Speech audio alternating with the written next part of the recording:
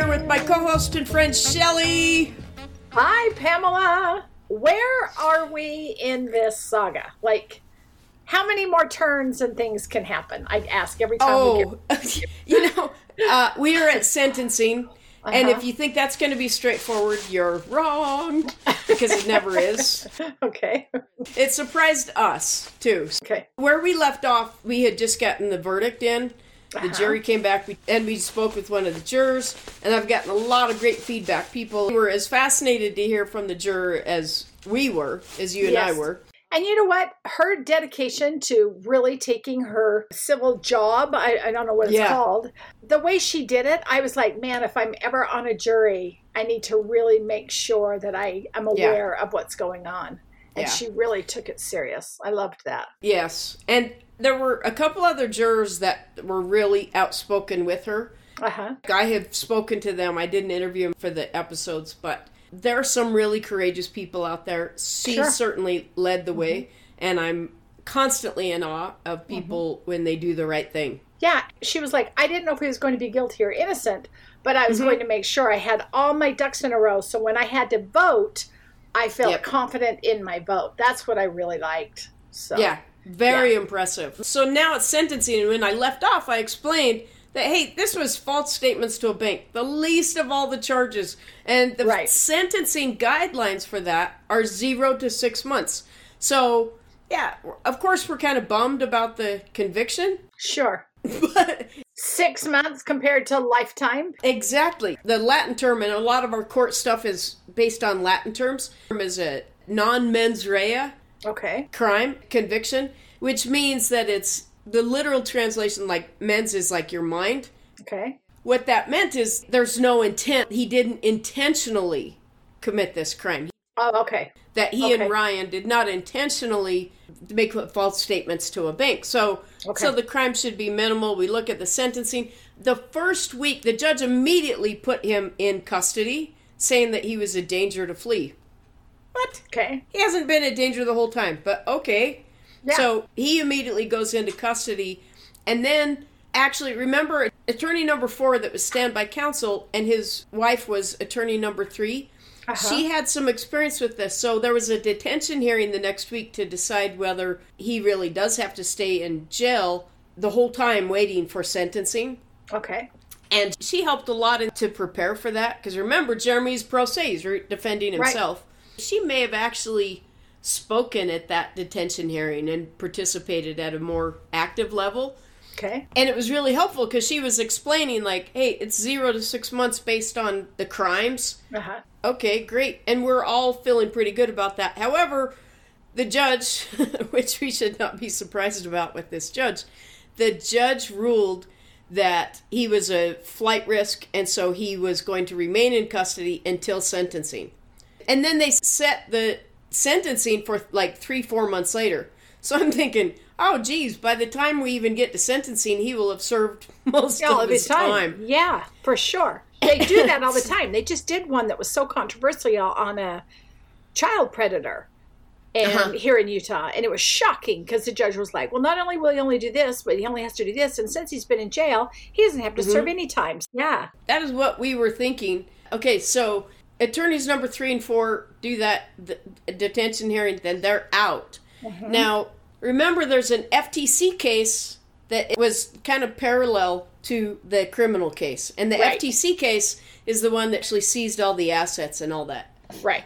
Jeremy had actually requested to have the FTC trial before the criminal case happened. Just in case there was a conviction. And the government balked. No, we won't. We can't be ready. They'd had 5 freaking years to get ready. Yeah. And they said they weren't ready. I don't believe it. It's all bullcrap, in my opinion. They're not stupid. They're like, hey, let's hope that he gets convicted of something and then he can't defend himself and we'll keep all of his assets. Right. And what I haven't mentioned is, during this process, there was a woman that had reached out to him to handle the FTC part of his case. An attorney? I didn't know this woman. Yeah, an attorney. And she does civil stuff. Okay. Because the FTC is considered a civil thing, right? Oh, okay. I didn't know her. I don't do a lot of civil anything. That wasn't my world. All I'd heard is that Jeremy would tell me, like, this woman's supposed to be really good, and she would say, every time they come in and they take people's assets and the FTC charges people, they win because no one actually forces the FTC to go to trial. They just roll over and do some kind of settlement and give all their assets or give a portion of them. No one ever fights the FTC. No one ever fights the government. Like Andy Phillips said. Andy Phillips was the witness that I didn't like that lied in the trial. I don't know if you remember or not, but Andy Phillips, he had also been sued by the FTC, and he did a big settlement with them. His quote was, which Tom Harvey put in the paper, that I settled because you don't beat City Hall. What?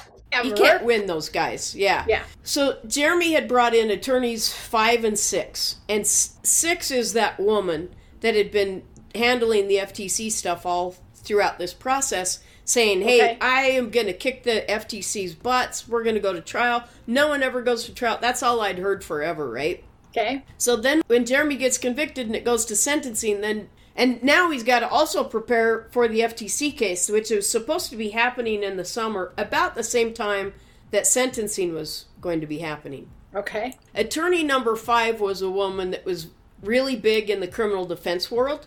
They were bringing her in to just help keep everyone straight on sentencing, because Jeremy was realizing, if I'd had someone like Marcus fighting for me as bad as it was, I would probably be in the same position that Scott Levitt was in and having been acquitted. Okay. So they brought in this attorney. I don't remember even asking how they paid for that, because the government certainly didn't give any help. So maybe some friends of Jeremy's chipped in. I have no idea.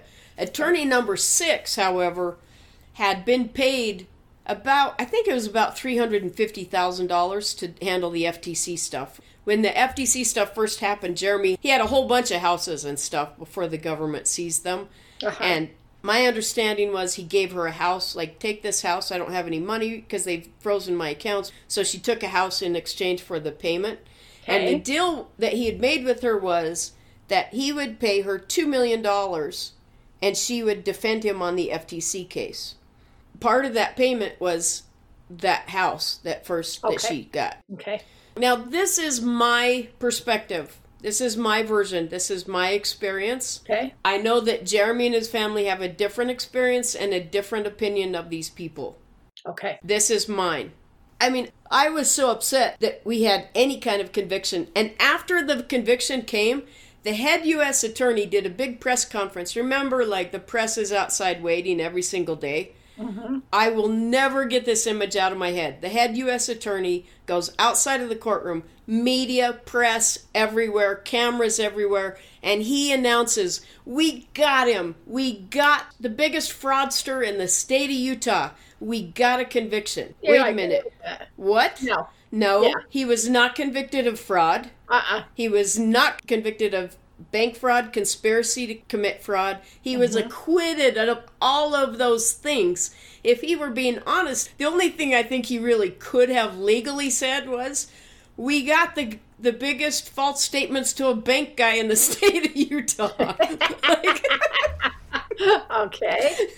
But that doesn't sound very good. But, I think it really is a really big insight, his comment there. I think it's very insightful as to where the U.S. Attorney's Office was coming from in this, what they thought of him. So to even come out and announce, like, we got the fraudster, we got the biggest, like, on our side, we had thoughts of actually suing them for defamation or? Yeah, for defamation. Okay. Because that wasn't true. No. And he of all people, knows the difference in fraud and false statements to a bank. But well, he damn well better. He just has been doing a whole case on it. Yeah, exactly. It's like, and come on. He's not just an attorney in the office. He was the head U.S. attorney appointed by the president. Like, give me a break. But we had bigger fish to fry. So here's my understanding. Jeremy is immediately preparing to appeal that conviction.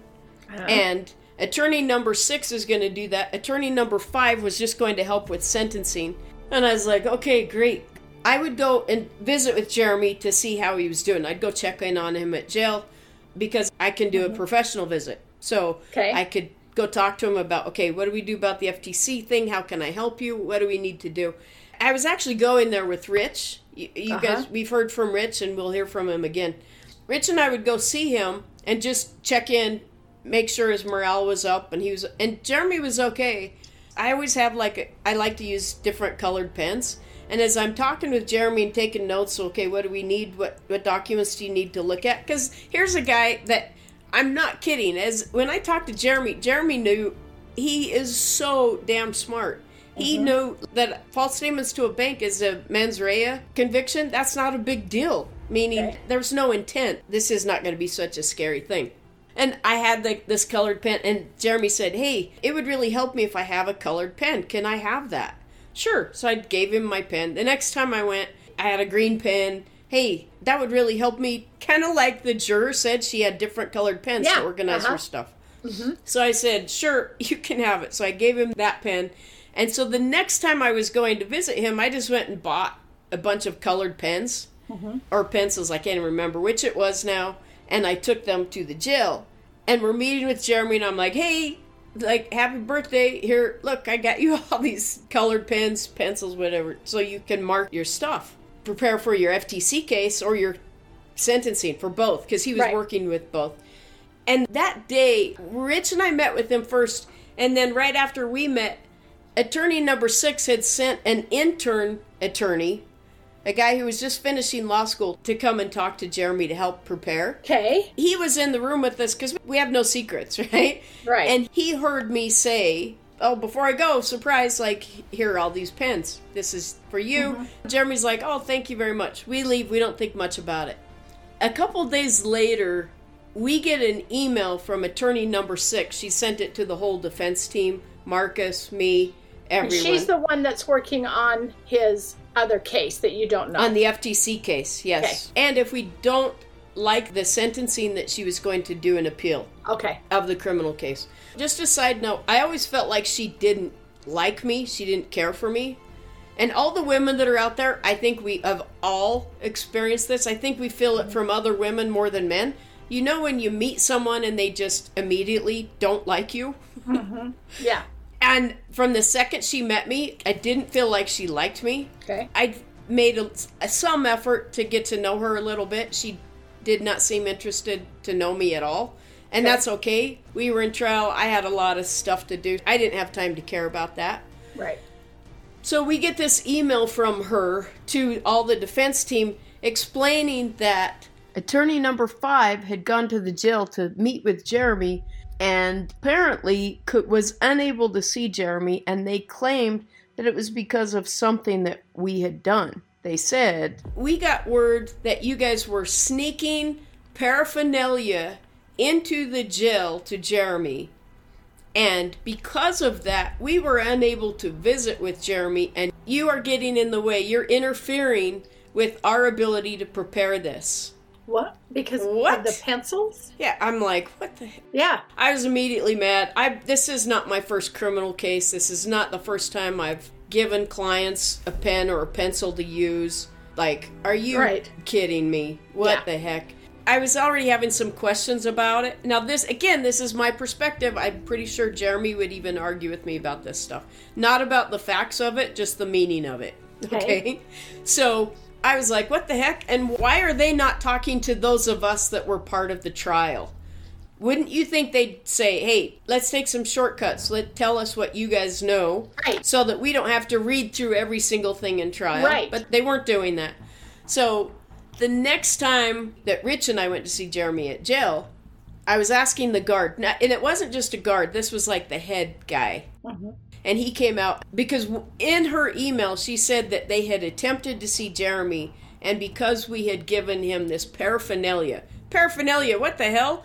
That makes it sound like we're bringing drug. Right, something. Like pipes and needles and stuff in. Like, what? Yeah. What is she talking about? I am not that kind of person. Like, what the heck? And before I could even say anything to him, he comes out and he says, hey, I apologize. Like the head guy comes out because he wants to apologize, to say, I am so sorry that you guys were not allowed to visit with Jeremy last time you came. And I said, oh yeah, I heard that you guys stopped them from seeing him. And he said, yeah, I'm really sorry, but we had done a head count and there was a guy missing. Oh. And so we had to do a lockdown. That's and a problem I said, oh, I thought it was because I'd given him some pencils. And the guy laughed. And he said, no, I'd never heard anything about that. I don't know. That didn't have anything to do with that. So the guy was saying like, oh yeah, I felt really bad. They were waiting a really long time to meet with him. And I just couldn't let anyone go because we had a guy missing and they were on lockdown. And I said, well, did you explain to the person here waiting, did they know that that was the problem, that there was someone missing? And he said, oh yeah, I explained it to him. I just wanted to apologize again to you guys today. Which means they knew the truth. They knew that there was no paraphernalia problem. And so who lied? I don't know who lied. Was it number 5? Did she lie to attorney number 6? Or did they decide together to lie to all of the defense team? I just don't know who lied, but it made me really nervous. Yeah. So then I was immediately concerned that that woman would make that up. Yeah. Yes, she knew that I'd done it because that intern had seen it. But that was not true, and that concerned me because I think that showed character. That's just my opinion. I was immediately, very concerned about this person. Yeah. So that's just my little side note, emotional experience. I talking with Jeremy, he actually doesn't remember when he learned that things were flipping on him, that the government was flipping everything. And you are not going to believe how the government flipped this. Okay. I know that I was with Charla, Jeremy's wife, the night before the sentencing hearing. Okay. So now it's summertime. It's like a few months later. And she and I, we were at Hires, this hamburger joint in Salt Lake. Anxious, but optimistic, because we're thinking, hey, 0 to 6 months, we're okay. We're going to be all right. And he's already served most of that by then, so woohoo. Yeah. And while we're sitting there, she gets a call from the attorneys, 5 and 6. I can tell she's upset. She gets up from the table and goes outside to talk. I will never forget this. It was a warm summer night, and she was sitting on the curb saying, what? How can they do this? We have to fight this. We can't just accept this. What she had learned, what we learned, the night before sentencing, the judge had just signed to approve an order that the prosecutors had all signed to admit acquitted conduct, to use acquitted conduct as part of sentencing. What does that mean? Yeah, it's really kind of complex, but I'm going to try to make it really, really simple. Remember all the court order. I've been ranting and raving the whole time that we were not allowed to say that no one lost money, that no customer, no bank lost money. In fact, the bank made millions. Right. The government now, that it was time for sentencing, because I really think they were, embarrassed that after spending millions and millions of dollars to prosecute these guys, they ended up with false statements to a bank. That's it. Yeah. And it was only going to be, sentencing guidelines were 0 to 6 months. But here's how the guidelines work. If they can show that there was a potential for the bank to lose millions of dollars, not a loss, but a potential to lose millions of dollars, then they can flip that. If the judge will agree, they can flip it and say all those fines, all the money that was paid to Wells Fargo Bank, and it was millions of dollars that were made by Wells Fargo in fees from iWorks.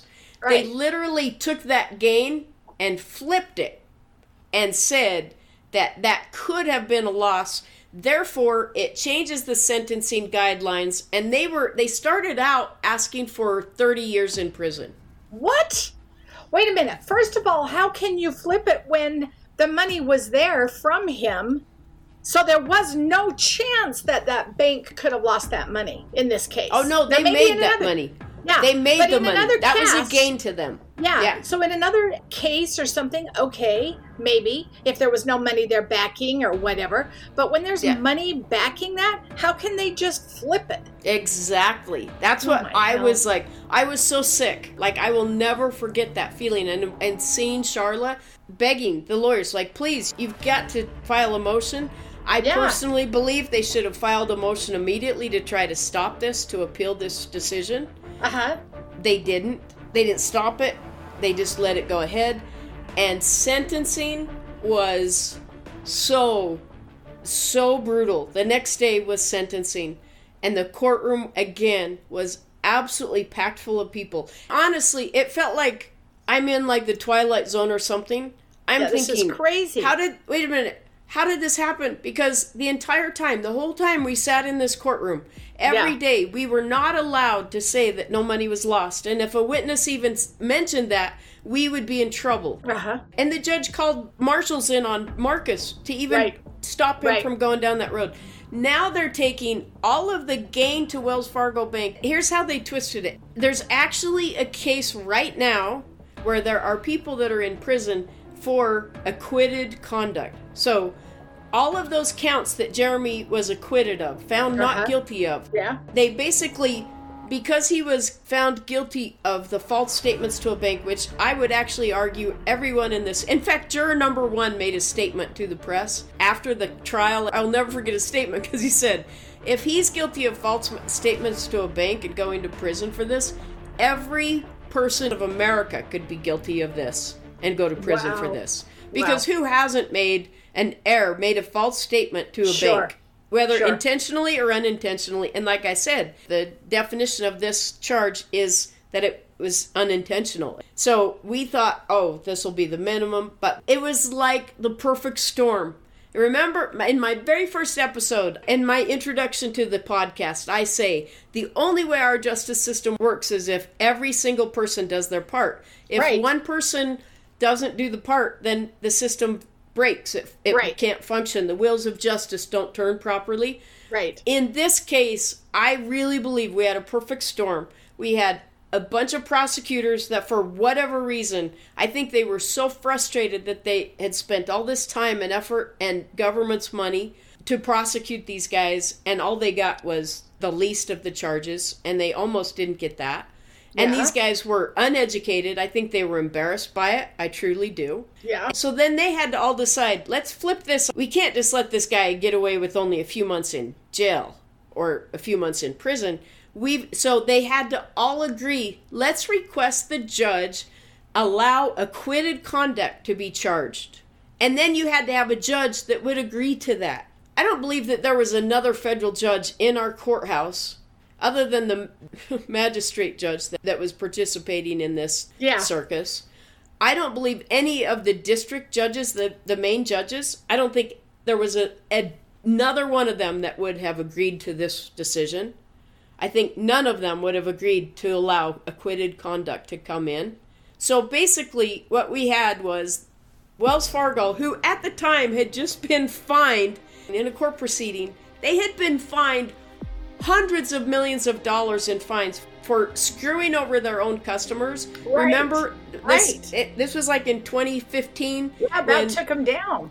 It just about took them down. And now, just like 2 months ago, 3 months ago, Wells Fargo just received the largest judgment ever against a bank, and they were fined $3.7 billion that has to go back to their customers. Did you read in there that any one of them, that any banker went to prison for whatever that was? No. Not at all. But we're going to take Wells Fargo and pretend like they're a victim and take the millions of dollars that they made and use those numbers to enhance Jeremy's sentence. I don't understand how this is happening in our system. It doesn't usually happen. The federal government doesn't usually use acquitted conduct. They do, however, I think when they're very desperate. And I think most judges don't approve it. This judge did approve of it, let it happen. And actually, this has come before the Supreme Court in the past. And I know Justice Ruth Ginsburg and Thomas Clarence, while they are politically on completely opposite sides of this political spectrum, on this issue, they both agreed that acquitted conduct should not be allowed. Ruth Ginsburg was saying, this is completely wrong. They didn't get it passed at that time, though. Or Jeremy and Ryan wouldn't have been subjected to this sentencing. I don't know how we as America can allow someone to be sentenced based on crimes that they were acquitted of. That is completely wrong. I don't know how that can... It doesn't happen a lot, but it is rare, and this is a rare case. Anything that can happen rarely is happening in this trial. Yeah, but it's ridiculous. Oh, it's so ridiculous and scary. Uh-huh. In fact, right now, there is a case in this session of our U.S. Supreme Court. There is a case going on right now where they are asking the Supreme Court justices to not allow acquitted conduct to be used in sentencing. And that's when they flipped it. That's what that is. Yeah. That's what that is. And so I really hope and pray that right now that the Supreme Court justices are changing that so that this cannot happen again. Jeez. So the prosecutors are arguing, they dropped it down from 30 years, then they were asking for 17 years in prison. So ridiculous. For false statements to a bank that Jeremy didn't even fill those forms out, neither did Ryan. Yeah. Like, oh my gosh, are you kidding me? So they make their argument. Attorneys 5 and 6 for Jeremy, they argue. I'm sitting in the courtroom. It's so packed full. I'm not kidding. Shelley, I was really thinking, I don't understand this. How did I felt like I need to stand up and scream and yell like, wait a minute. What happened to the motions in limine where they said we weren't allowed to point out that no one lost money? Why are we now pretending like that loss is a gain? So why didn't the judge? Why not the judge? Gain, why didn't his attorney do that? Why did she say, wait a minute? We were not allowed. That's what I was trying to figure out.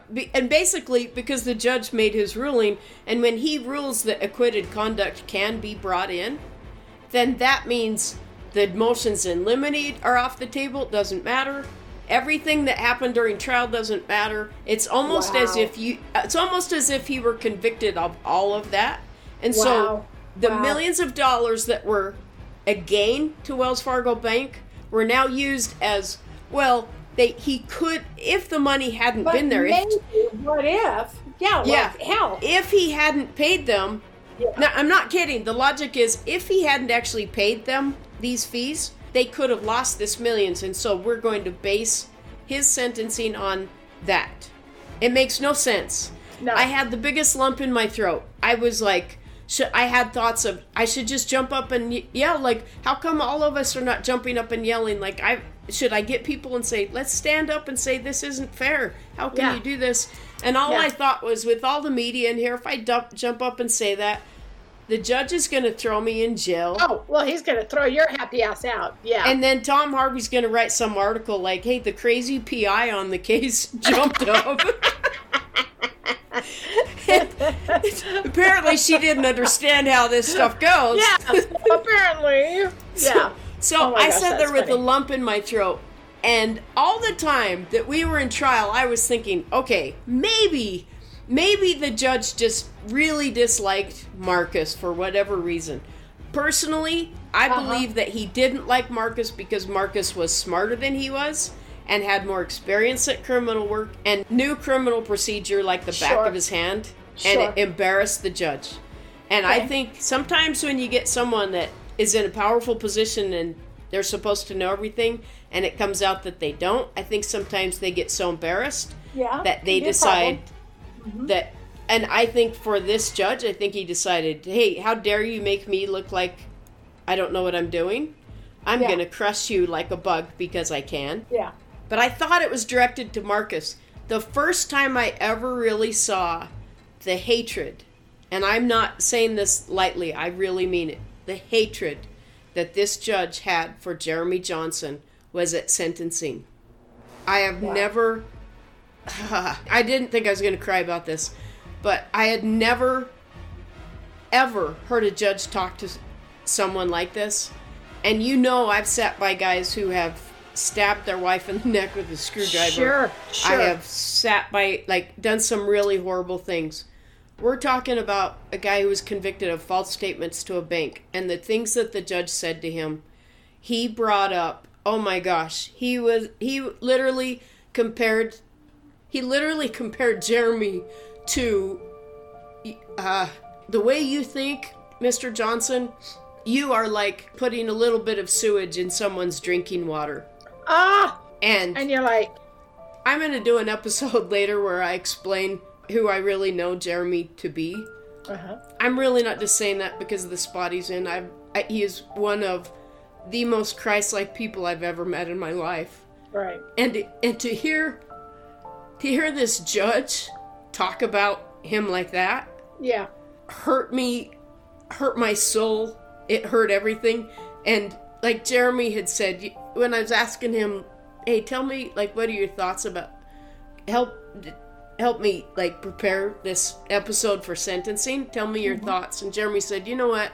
I knew the whole trial had been unfair and everything. I knew that.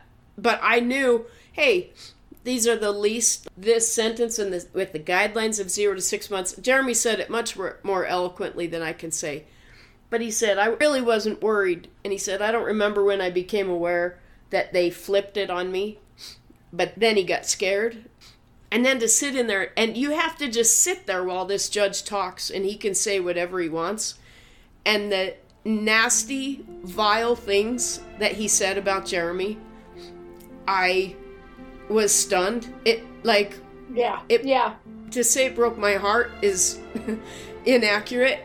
It was so painful. Well, I can't even, I was going to say, I can't imagine what Jeremy felt like, what his wife felt like, the parents felt like hearing him being degraded so low. Yeah. That's ridiculous. Yeah. And gosh. And he actually even the government brought in, when, I think I mentioned to you before, it was when Karen, his assistant, was talking about when Jeremy had gone to Haiti, which I think is one of the reasons that he kind of got put on the map, like became a target for the feds and Harry Reid and stuff, because he was helping in Haiti after the earthquake happened. He flew his helicopters and his jet there and was spending all of his own money to help. There was one incident, and I will have someone explain this stuff later, but there's one incident when he was there. He'd flown up, there was an orphanage on a mountain, and they needed food, and Jeremy came back, and the Red Cross had baby formula for the babies at the orphanage.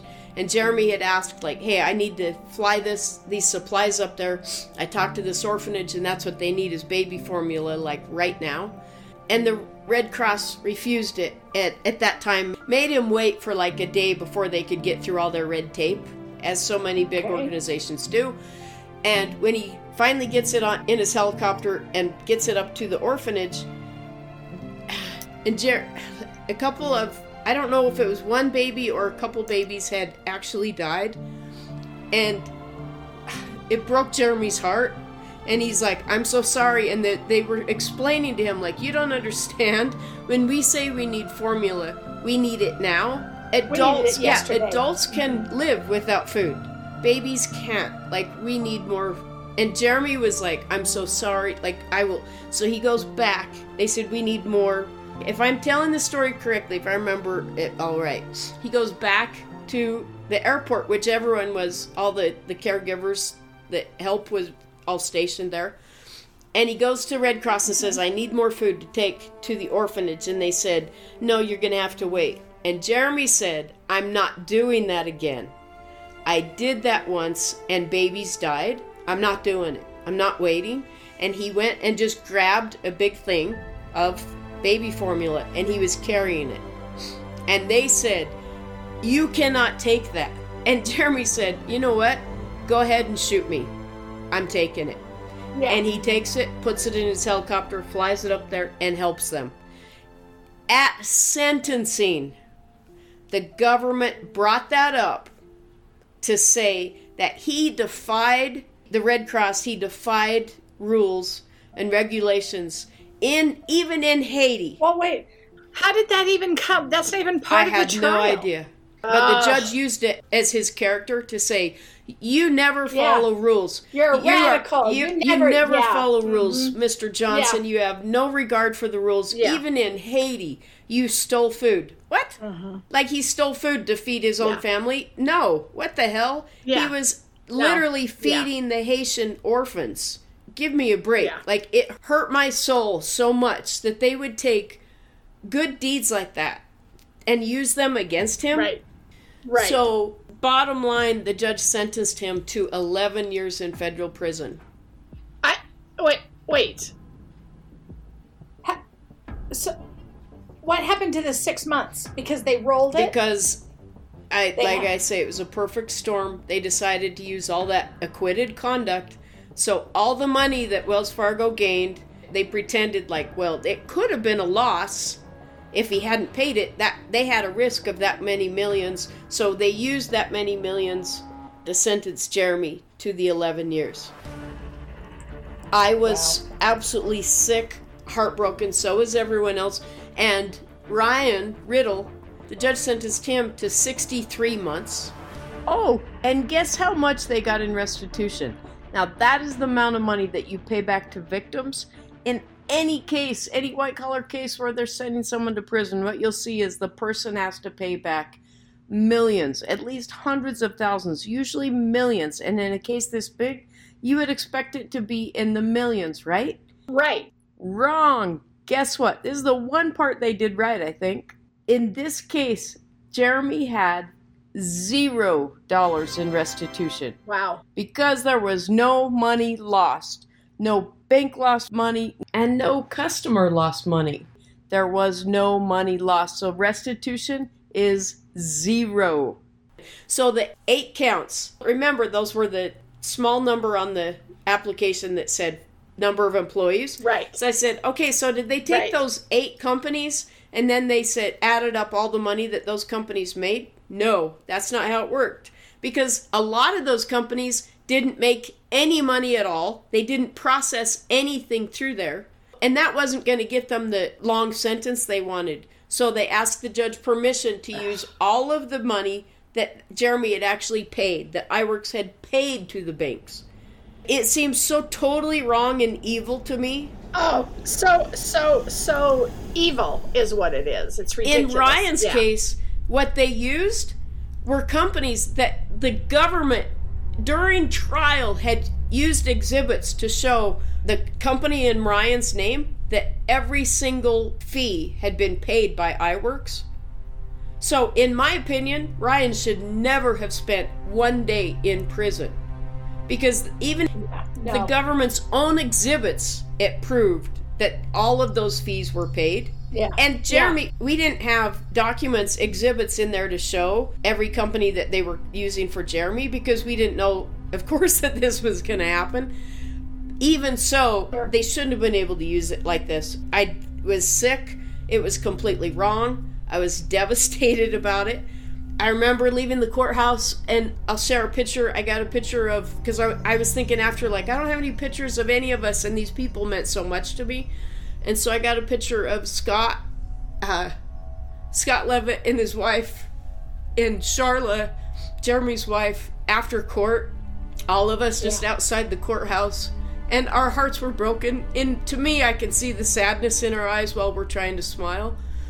But Jeremy's not in the picture because he's in custody, and now he's in custody for 11 years. Like, what in the hell just happened to us? Can you fight a sentence?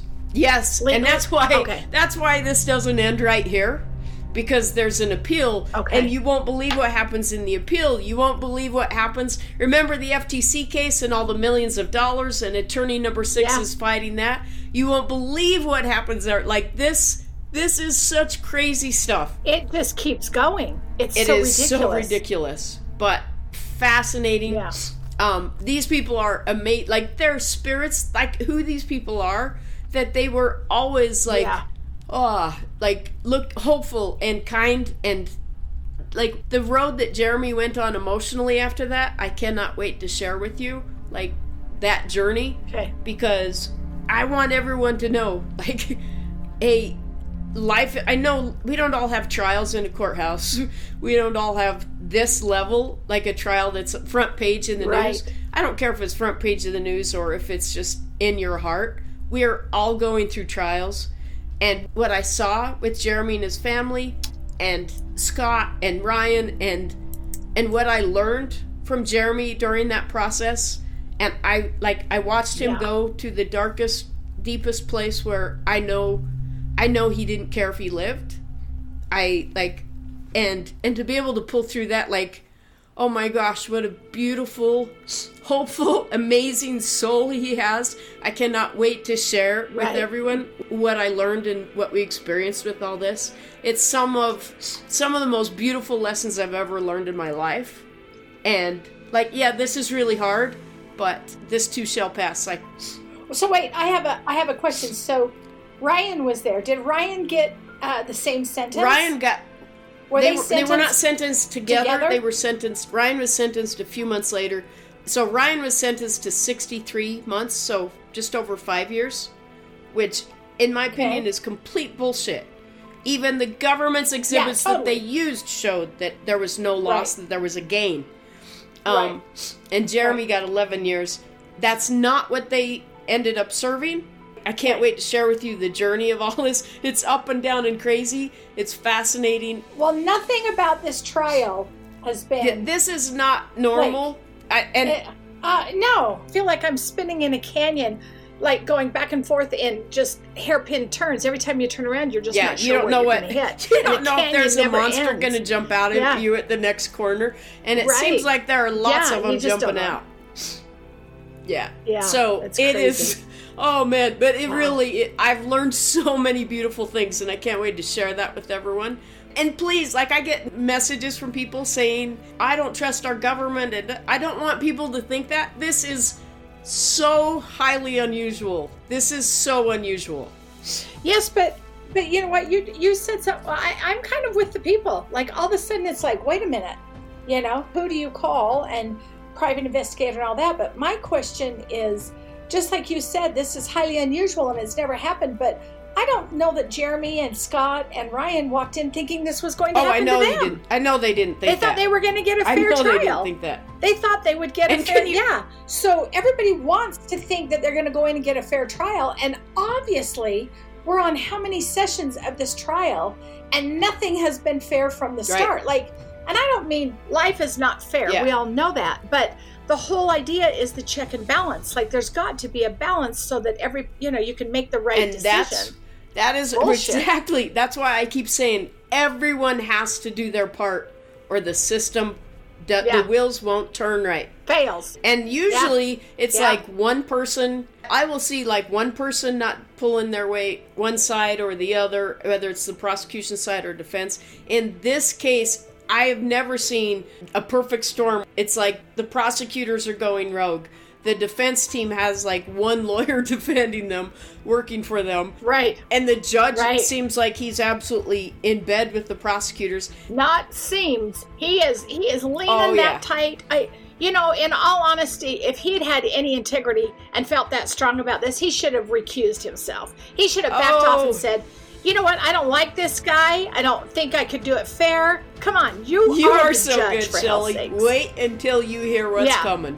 You are good. Oh, for the love. So those of you that are sticking through this long journey, thank you for listening. It gets better and better. You've got to hear the end. I don't say better and better. Crazier. You're absolutely right. Yeah. So thank you for listening to Pamela Private Eye.